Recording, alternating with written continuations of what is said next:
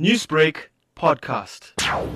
We were ecstatic that the court ruled in our favor. We knew all along there was corruption and financial gain by PSiRA officials. We knew that what they had done was not procedural. We expected it to be overturned either way. The lawsuit claiming damages from PSiRA, we have discussed this with our advocates, and they will be drawing up papers and serving to PSiRA within the next few days. It is something we're claiming for damages to our reputation and loss of future businesses.